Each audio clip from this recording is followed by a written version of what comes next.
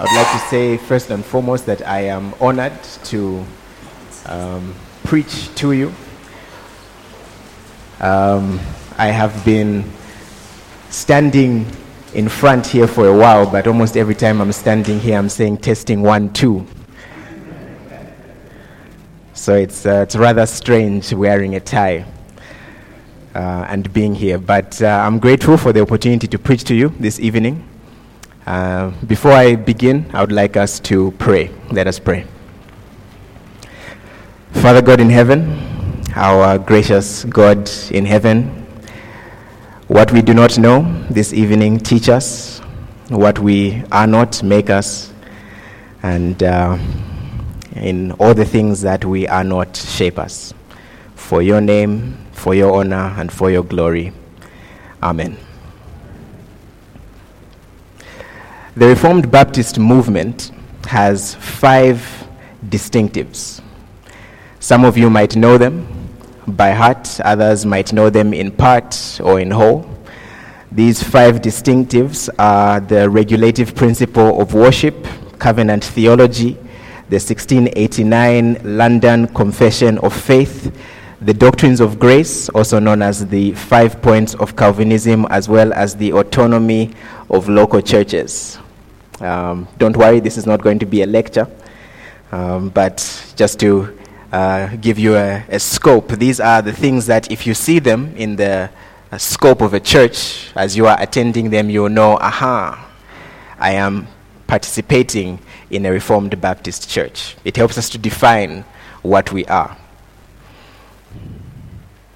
It is possible, it's in fact helpful for us to know whether we are attending a Reformed Baptist church or an evangelical church.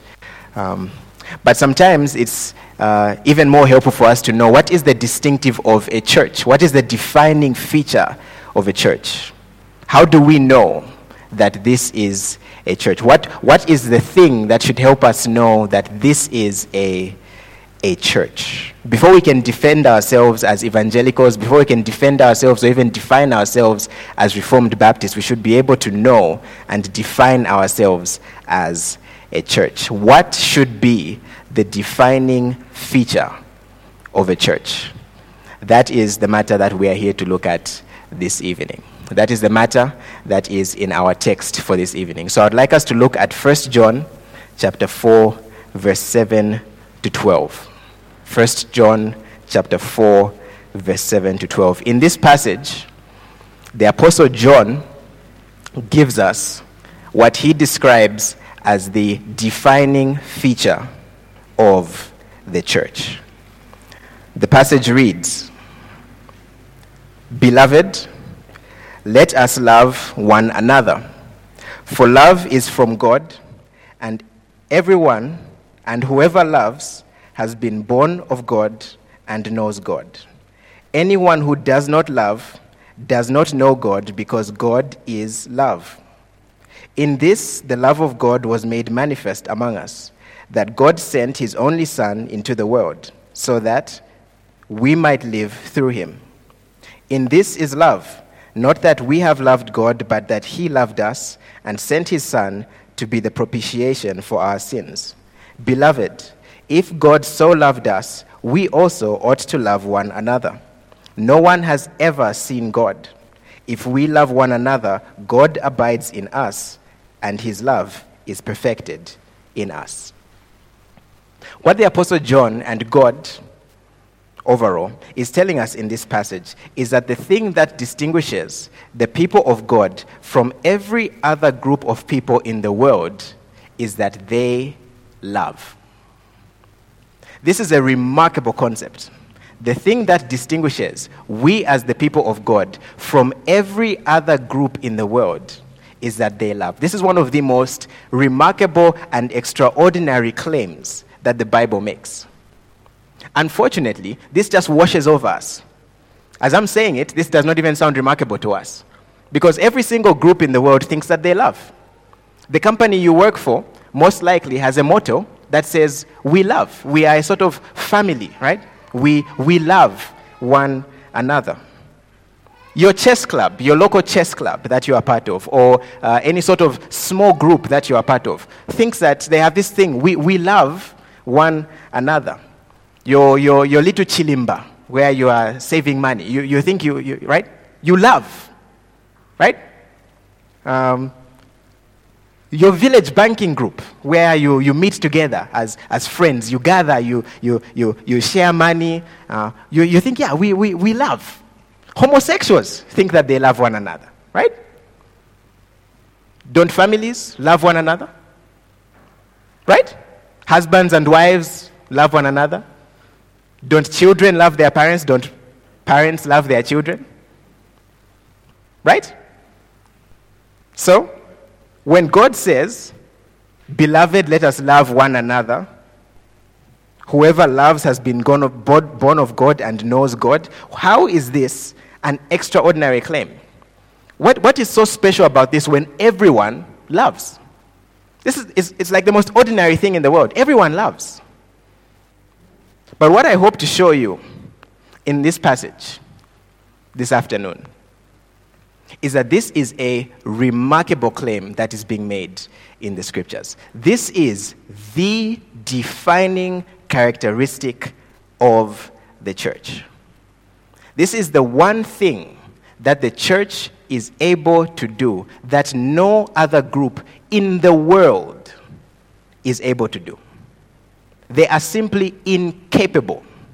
They don't have the tools, they don't have the means, they don't have the resources to do it. This is what we have before us today. So how do we see this in the scriptures? We see this in this way. The Apostle John uses the word beloved 6 times in the book of 1 John.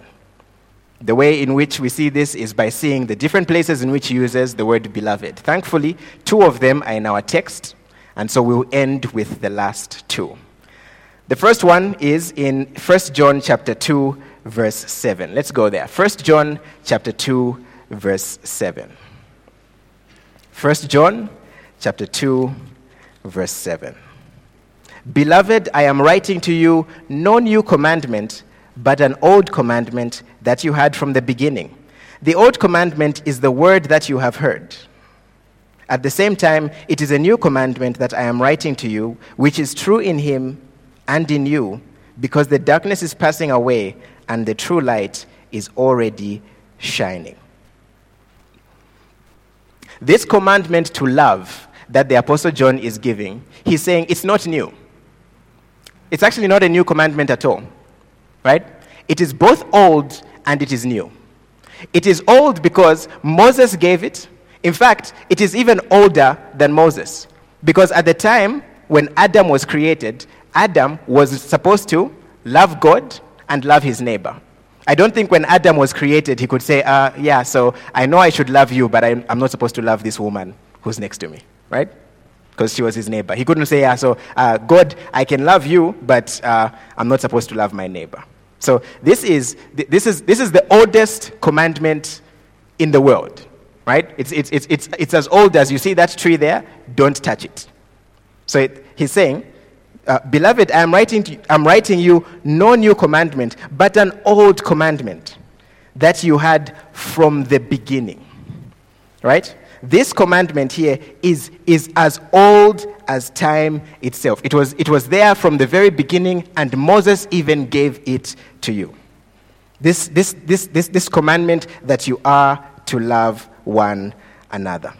It is also a new commandment because Jesus gave it himself. He gave it in John chapter 13, verse 34. John 13, verse 34. It's a passage that you are very familiar with, most likely. It's taught in Sunday schools around the world. In fact, it's possible your nieces and nephews have been saying it. All right? John chapter 13, verse 34. A new commandment I give to you, that you love one another just as I have loved you. You also are to love one another. Verse 35 is the one that I love. By this, all people will know that you are my disciples if you have love for one another. By this, all people will know that you are my disciples if you have love for one another. This is absolutely remarkable. John here and Jesus is telling us that the world outside is going to know, right? The defining feature, the way in which the world will know that you are a follower of Christ is not by the words that you speak. It's not by the fact that you can sprout the systematic theologies.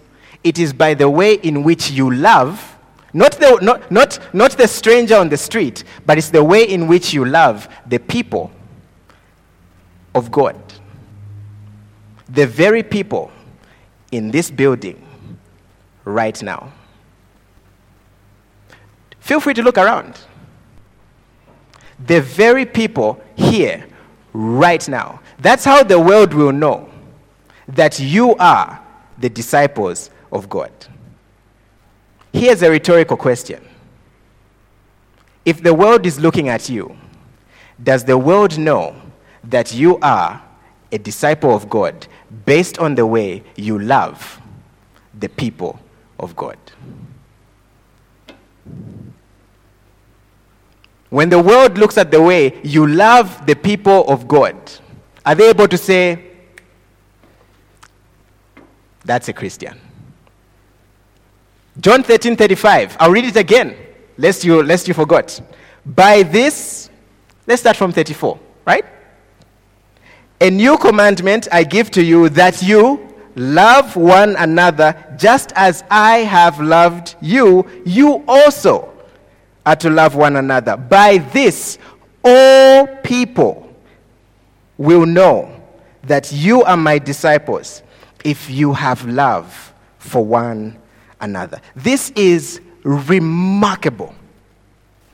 It's also quite difficult, to be honest. Because if you're looking around you right now, I'm sure you've recognized the people in this room are difficult to love. Right? Huh? Quite difficult to love. You've worked in ministries with these people. They don't show up on time, right? The things that they've committed to do, they don't do them. You try to usher with them, they don't show up, they don't do. How do you love these people? It's incredibly difficult, but you are supposed to do it. Which brings us to the second beloved. 1 John chapter 3, verse 2. 1 John chapter 3, verse 2. Beloved, we are God's children now, and what we will be has not yet appeared, but we know that when he appears, we shall be like him, because we shall see him as he is. And everyone who thus hopes in him purifies himself as he is pure. We, who are the saved children of God, have a great hope. We are being sanctified daily. We are being enabled to love the people of God. Our ability to love the people of God is better with every single day, because sanctification is a real process. It's a real thing. If you are a Christian, because sanctification is real, your ability to love the people of God, the day you got saved, in comparison to in year 5 of your salvation, year 5 is so much better than it was the day you got saved. Because sanctification is a real thing. That's what the passage is saying. I'll read it again in case you missed it. 1 John 3 verse 2. Beloved, we are God's children now, and what we will be has not yet appeared. But we know that when he appears, we shall be like him. Right? That's glorification. Right? So we are increasing. We are being taken from one degree of glory to another. But lest you think it's just talking about glorification, notice, we shall be like him, because we shall see him as he is. Verse 3, notice, and everyone who thus hopes in him purifies himself as he is pure. This is the ongoing action of sanctification. Each day, wrestling with the word of God. as you are washing yourself in the Word of God, so that you are better able to love God and love neighbor. Your ability to love neighbor 2 years ago, in contrast to your ability to love neighbor now, it should be a sharp contrast. Because the Lord Jesus Christ, the Holy Spirit, is working in your life. If you are remaining the same, you are saying something about the Holy Spirit. You are calling the Holy Spirit impotent. You are saying the Holy Spirit has got no abilities. You are saying the Holy Spirit is as poor a worker as the worst worker in your office. The person who has been left on the same assignment for years and there has been no progress in that department. Is that the Holy Spirit?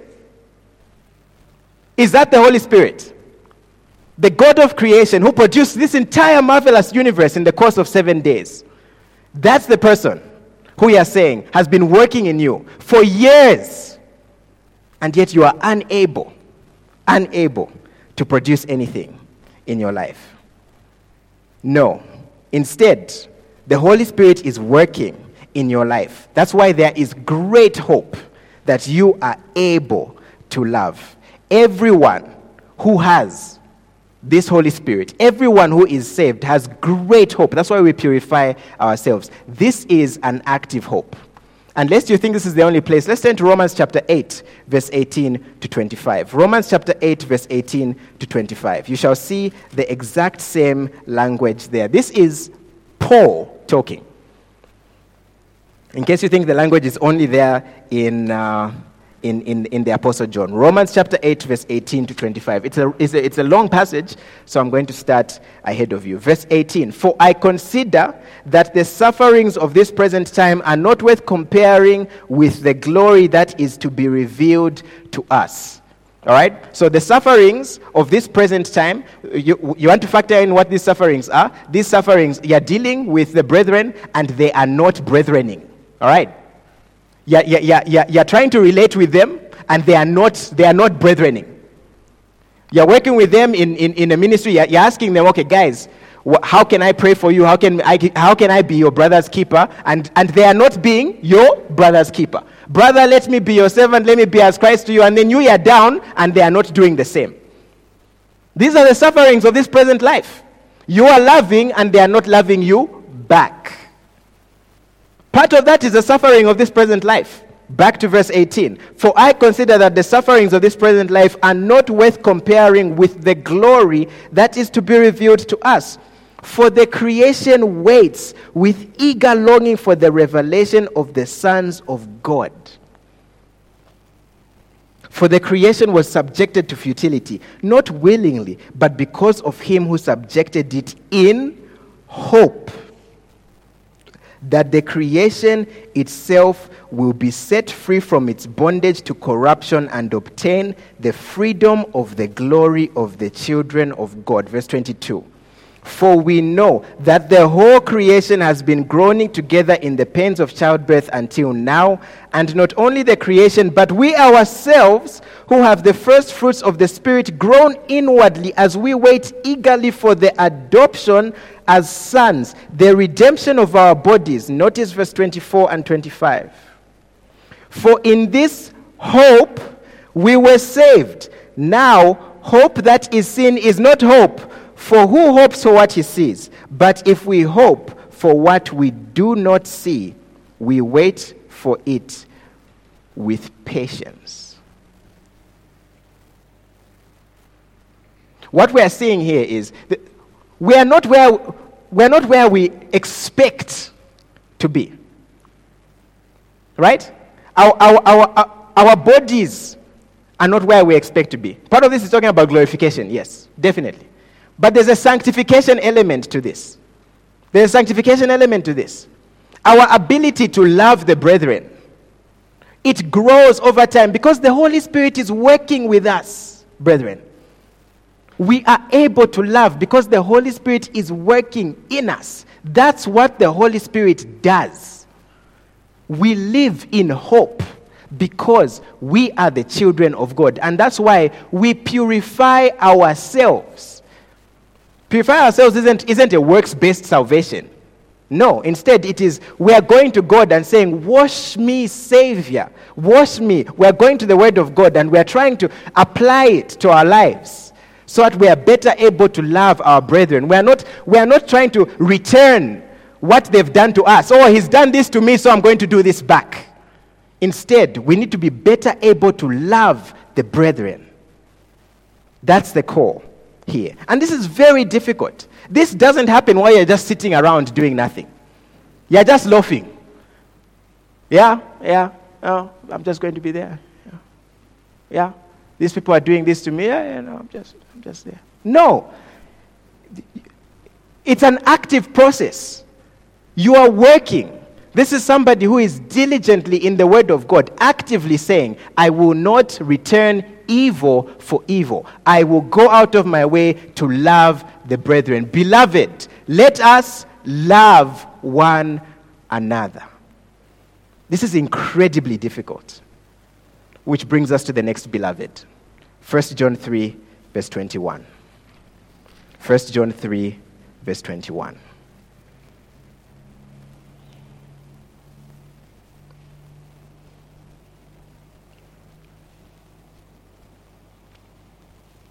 For the sake of context, I'll begin from verse 19. By this we shall know that we are of the truth, and reassure our heart before him. For whenever our heart condemns us, God is greater than our heart, and he knows everything.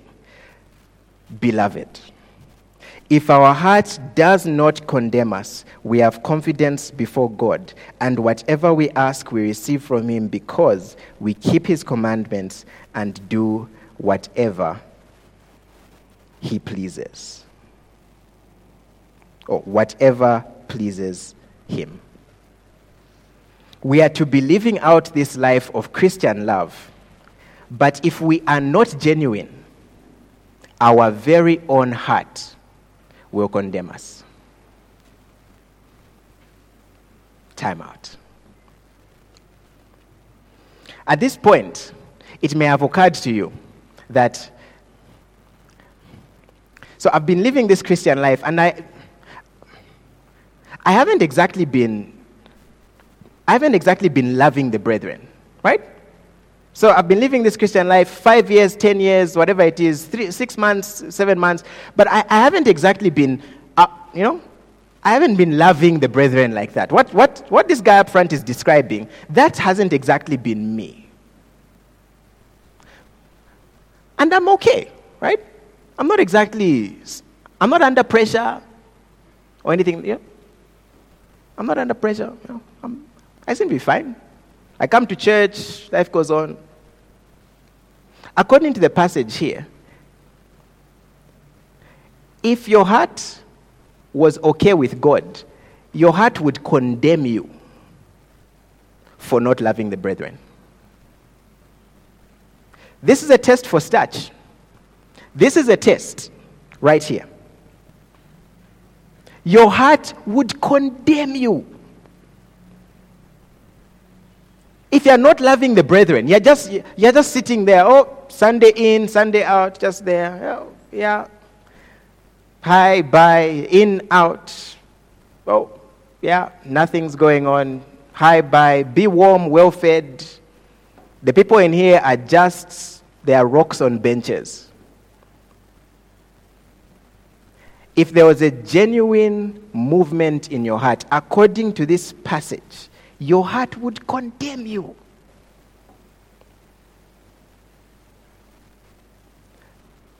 So why isn't your heart condemning you?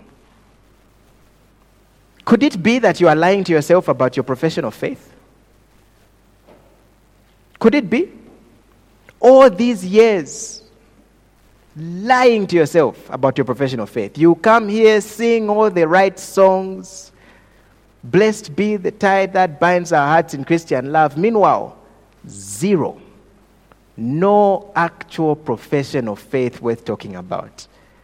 Because your heart does not even condemn you for the lack of love for the brethren. Monday after Monday, announcements are sent about what's happening in the life of the church. It means nothing to you. Sunday after Sunday, information is being given. It's what's going on in the life of the church. It means nothing to you. Event after event, information is being given. This is what the church is doing. It means nothing to you. The church is doing this. Church is involved in missions. The church is involved children's hunger fund. This. The life of the church. This church members lost this. Funeral here. Wedding there. Whatever. The life of the church is happening, and you are not even moved. You are just a passenger, and you don't care. Why? Could it be that there's nothing? No life. And yet you're lying to yourself. So instead of being surprised on Judgment Day, how about checking now? Because your heart is not condemning you. God might be knocking on the door of your heart right now. Today, if you hear his voice, do not harden your heart. Okay, we're back.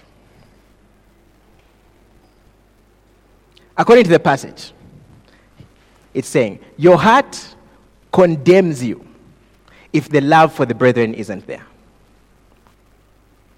So, as we are relating to one another, right? Because we are sinners, we frequently break promises with one another, right? Unfortunately, what tends to happen is because we break promises, friendships are just fractured among one another.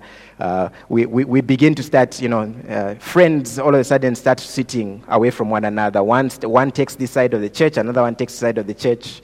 Then they take further sides.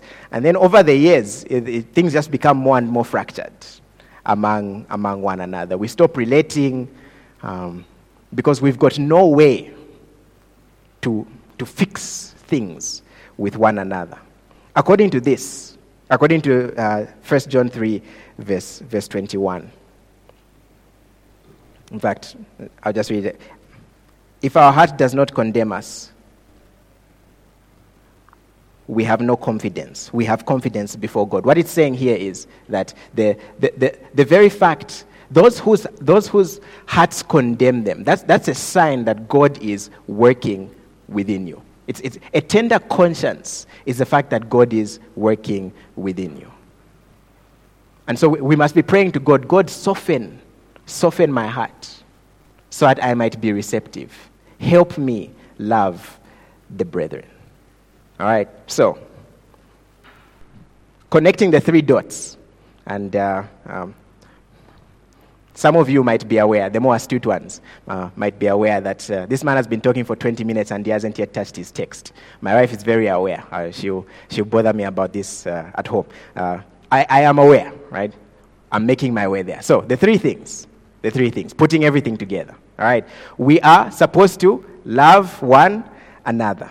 We're supposed to love one another. We are supposed to love one another because this is an old commandment. It's both an old commandment and a new one. It is an impossible commandment. It's almost impossible outside of the work of the Holy Spirit. It's supposed to be done in hope because this is what the Holy Spirit does. And if we are failing to do it, if we are struggling to do it, the Holy Spirit condemns us. In the interest of time, I'm going to skip the 4th one, which is found in 1 John chapter 4, verse 1. Beloved, do not believe every spirit. And I'll jump to 1 John chapter 4, verse 7, which is our text.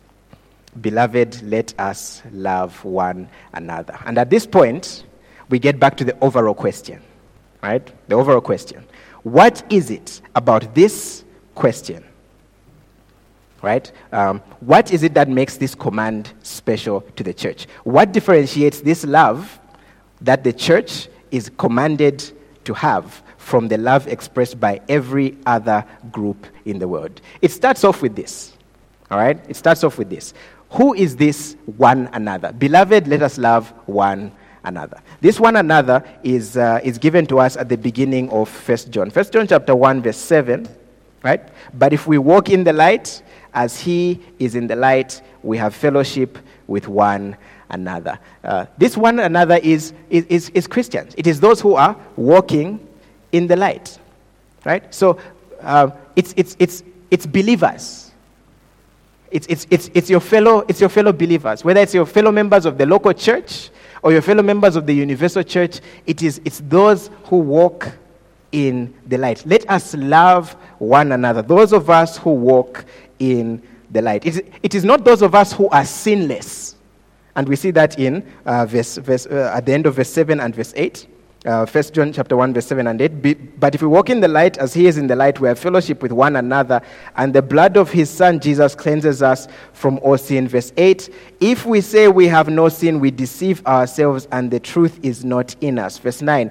If we confess our sins, he is faithful and just to forgive us our sins and to cleanse us from all unrighteousness. If we say we have not sinned, we make him a liar, and his word is not in us. This one another here, this beloved, let us love one another. It implies here that we must, our loving one another is within the context of regular confession of sin to one another.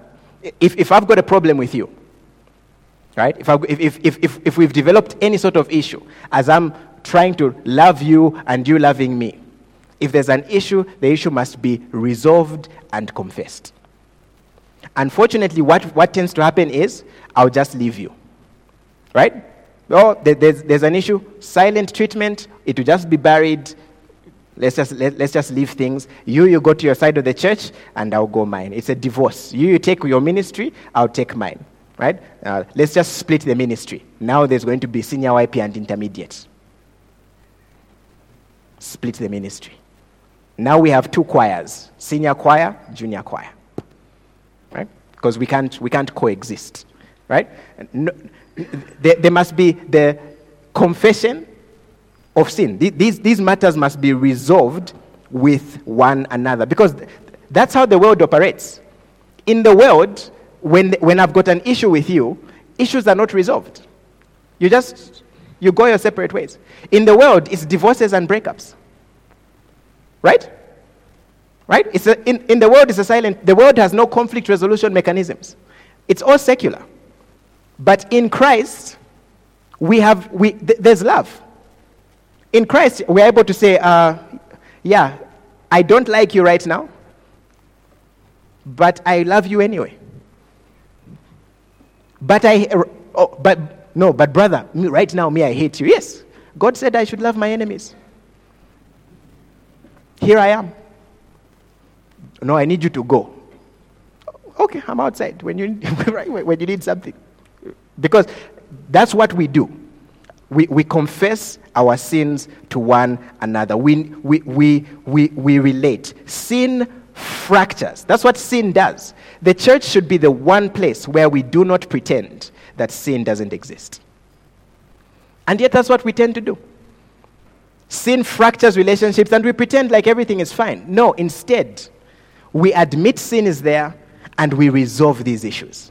We come in, we clean with the disinfectant that is the Holy Spirit. We come in, we are honest with one another, and we relate. Beloved, let us love one another. Out there, people lie, people cheat, people steal. Here, within the church, the love of Christ compels us to resolve these issues. Petty grievances must have no foothold here. Zero. They cannot have a foothold in the place where the Holy Spirit reigns. They can't. How can they? Let us love one another. This is incredibly difficult. Even I know it's incredibly difficult. Because the sinful nature is automatically trying to run away from these things. But it requires two people actively committed. It requires every single member actively committed to all of these things. Beloved, let us love one another. How do we achieve this? How do we achieve this thing where everybody's on the same page? Because it's difficult, right? Thankfully, we are told in the passage, chapter 4, verse 7. Beloved, let us love one another. How? How do we achieve it? For love is from God. Done. Right? For love is from God. If it was from us, it would be over. We would have failed a long time ago. For love is from God. And everyone who loves has been born of God and knows God. In here, brethren, is the promise and the certainty, not the probability. Everywhere else is the probability.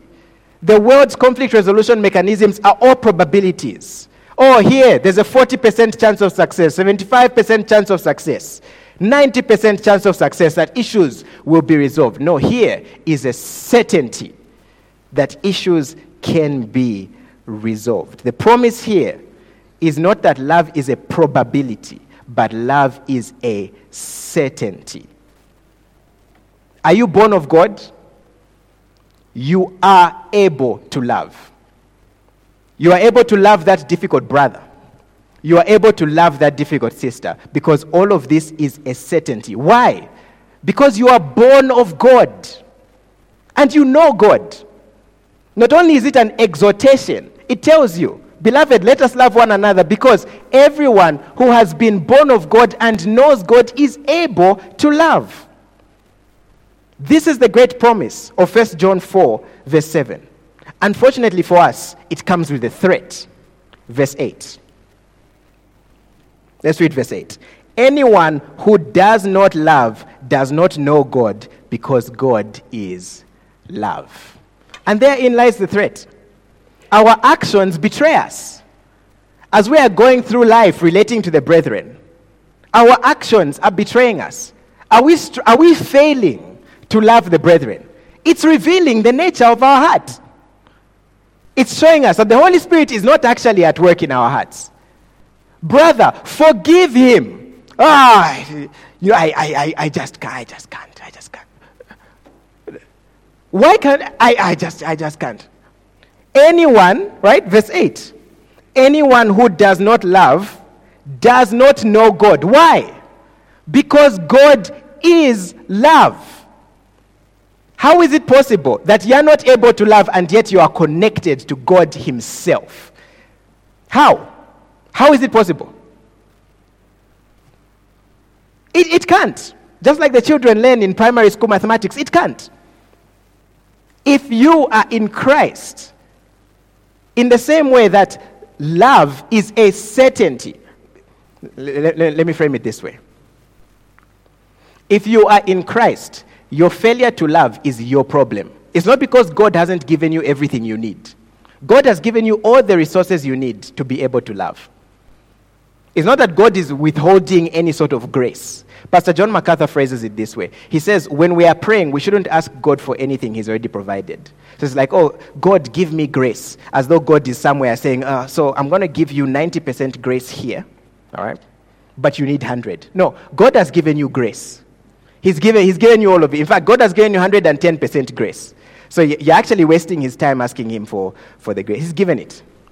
Stop wasting his time asking him for things that he's already given you. Ask him for things that he has, like things he hasn't yet given you, like wisdom.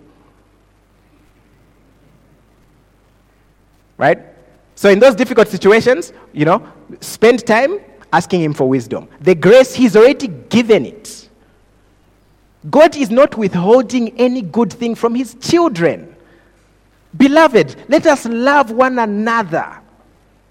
In all these difficult situations, let us love one another. No one here is claiming that the brethren around us aren't difficult. We're dealing with difficult people. But beloved, let us love one another. The failure to love shows that we are not of God. God is going to show us the footage on Judgment Day. And it will be plain and evident. When it's over, all of us who are not saved will walk ourselves to hell by ourselves. There will be no need for an angel to act like a bailiff, to hold us and drag us to hell. We'll say, where's hell? Where? Show me. And we'll walk ourselves there by ourselves. Right? Because we know we are guilty. The evidence will be there. The failure to love, it's us. It will be on us. Anyone who does not love, it shows it's because you are not born of God. The failure to love at best is indifference, and at worst is hatred. Both of them are wrong. So each time you refuse to love the brethren, you might think, oh no, it's just that I don't have time. Indifference. No, I'm willing to love this one, but not this one, hatred. Both of them are wrong, brethren. Beloved, let us love one another. Two passages of scripture to show you. Proverbs chapter 10, verse 18, and Proverbs chapter 10, verse 23. Proverbs 10, 18, and Proverbs 10, 23.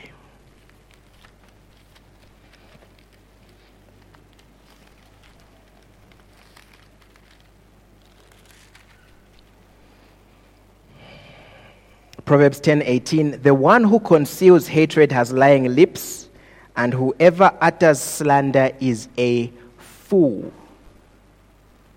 The one who conceals hatred has lying lips, and whoever utters slander is a fool. There's no one you're deceiving.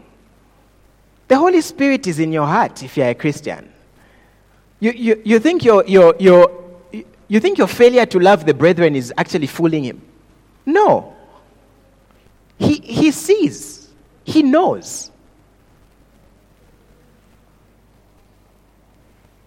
Verse 23.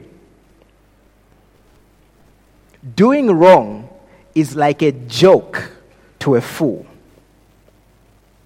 but wisdom is pleasure to a man of understanding. Isn't that us when we don't want to love? Oh, this is what you should do. This is the right thing that you should do. I'll do it this time. It's like a joke. It's just showing our foolishness. Things are going wrong. Things are going on with my fellow church members. I don't know and I don't care, but we think it's fine. I have an issue with my brother or sister in the Lord, and it's been festering for weeks, months, even years. We don't attend to it. We think it's fine. Beloved, let us love one another. Anyone who does not love, it shows that the love of God isn't dwelling in us. Pretend all you want that you're having devotions. It's not going in. It shows that these things are not genuine. God has shown us the template of love in his Son. 1 John chapter 4, verse 9. 1 John chapter 4, verse 9. 1 John chapter 4, verse 9. In this, the love of God was made manifest among us, that God sent his only Son into the world so that we might live through him. Christ shows us sacrificial love. Verse 10. In this is love, not that we have loved God, but that he loved us and sent his Son to be the propitiation for us. Beloved, if God so loved us, we also ought to love one another. No one has ever seen God. If we love one another, God abides in us, and his love is perfected in us. What we see here is that our display of love in the difficult circumstances and in the easy ones, in all circumstances across the board, it shows the world something. It shows the world something. The phrase blood is thicker than water, it came up because the world was telling Christians, do you know that the blood that flows in our veins is thicker than the water of baptism? How is it that you are more loyal to people you were baptized with over the blood that's flowing through your veins? Because once upon a time, they were aware that the love of the brethren was a threat. There was love within the church. There was love. Christ here is showing us a kind of sacrificial love, a love that puts the other person's needs ahead of others, praying for one another, serving one another, helping one another. It's a love that's transformative. The world looks at us and it says, this is different. They walk in here and they say, hey, I've been places, I've been to clubs, I've been to all sorts of places. This is different. I don't know what's here, but I want this. Whatever's going on here, I want this. What do you mean you want this? Hey, I don't even know how to describe it, but I want this. Because by this, all the world will know that you are my disciples. There's something that connects us as believers. A brother from South Africa just shows up. A brother from Zimbabwe just shows up. And all of a sudden, it's as though you've known each other for a long time. Why? Because there's something that's hooking within him, and it's hooking within us. Because the Holy Spirit has connected us at a level that goes beyond words. It enables us to bring what little resources we have. The Apostle Paul is frequently talking about churches that were poor financially, and yet were ministering to his needs. They were praying for him actively. Do you know how ridiculous it is to say, I know you are praying for me? Think about that for a moment, especially in a day and age where we frequently say, I'll pray for you, and we don't. Do you know how ridiculous it is to say, I know you are praying for me? Do you get... That just blows my mind. I know you are praying for me. One of my favorite verses in the Bible is at the end of Philemon. We won't go there, but at the end of Philemon, Paul tells Philemon, let's just go there. It's a throwaway verse. It means, my goodness. Philemon.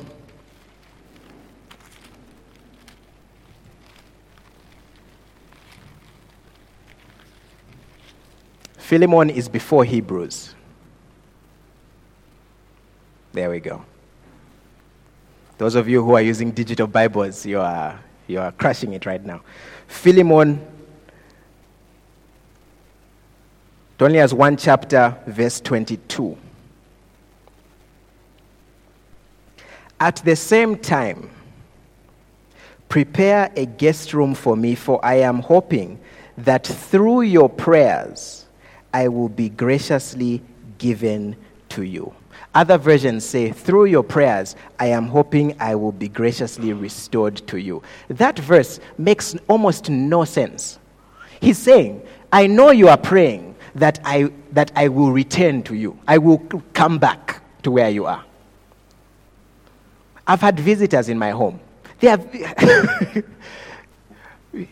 Imagine having a visitor where I say, I pray that this guy comes back. I'm praying, just bring him back. And Paul is saying, I know that you are praying I come back. And so he's saying, prepare a room for me, because I know you're praying I come back. Beloved, let us love one another to the point where the love is palpable. You can feel it. These guys are separated by distance, and yet the love can be felt. The person who was transporting this letter, if he ever opened it and read, he said, what is this? What is this? The love that is there. This is the way the world knows that we love one another. Putting it together, this church has given us a number of opportunities through which we get to know one another, relate to one another. Opportunities through which we get to know what's going on in one another's lives. Prayer is the easiest way of being able to relate to and love one another. Pray for one another. An email is sent out every Monday. It's pretty basic.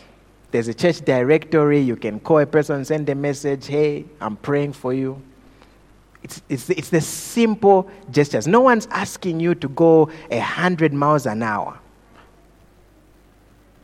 Because love is basic. It's basic. This command here, it's saying, love one another. And remember, love is a certainty in the heart of the believer. God brings it about. There's so many opportunities. You have an opportunity to be involved in a small group with people, whether it's a home group, your small prayer group, whatever it is. Where God has placed you, love those brethren. Beloved, love one another. Let there be no doubt in the world that you love these people. Let there be no doubt in the world. There should be no single believer who should be an island. God forbid there should be a believer in the world who's an island. This church tries to model it. We even pray for foreign countries, for goodness sake. Some of these countries, we don't know where they are. We are there as trying to squint our eyes so we see the countries next to them. Even the countries next to them, we don't know them. And yet we are praying for them so that we are showing. We are trying to love one another. Let us be deliberate about how we love one another. If you can be deliberate, look around you. These are the people God has given you. For this period of time, God has given you these specific people in this room right now. You don't know when they'll be taken away. For all you know, within the next 365 days, some of these people will be gone to glory. Your chance to love them will be gone, finished. Mama Betty Chisenga was with us for a brief period. How much time did we waste with Mama Betty Chisenga? We've received Sarah into church membership. How many of us are going to waste time before we ever get to know her? Beloved, let us love one another. We won't be on this side of eternity for long. Let's not waste time. Let us love one another. For love is of God, and everyone and anyone who loves has been born of God and knows God. He who does not love has not been born of God, because God is love. Let's pray.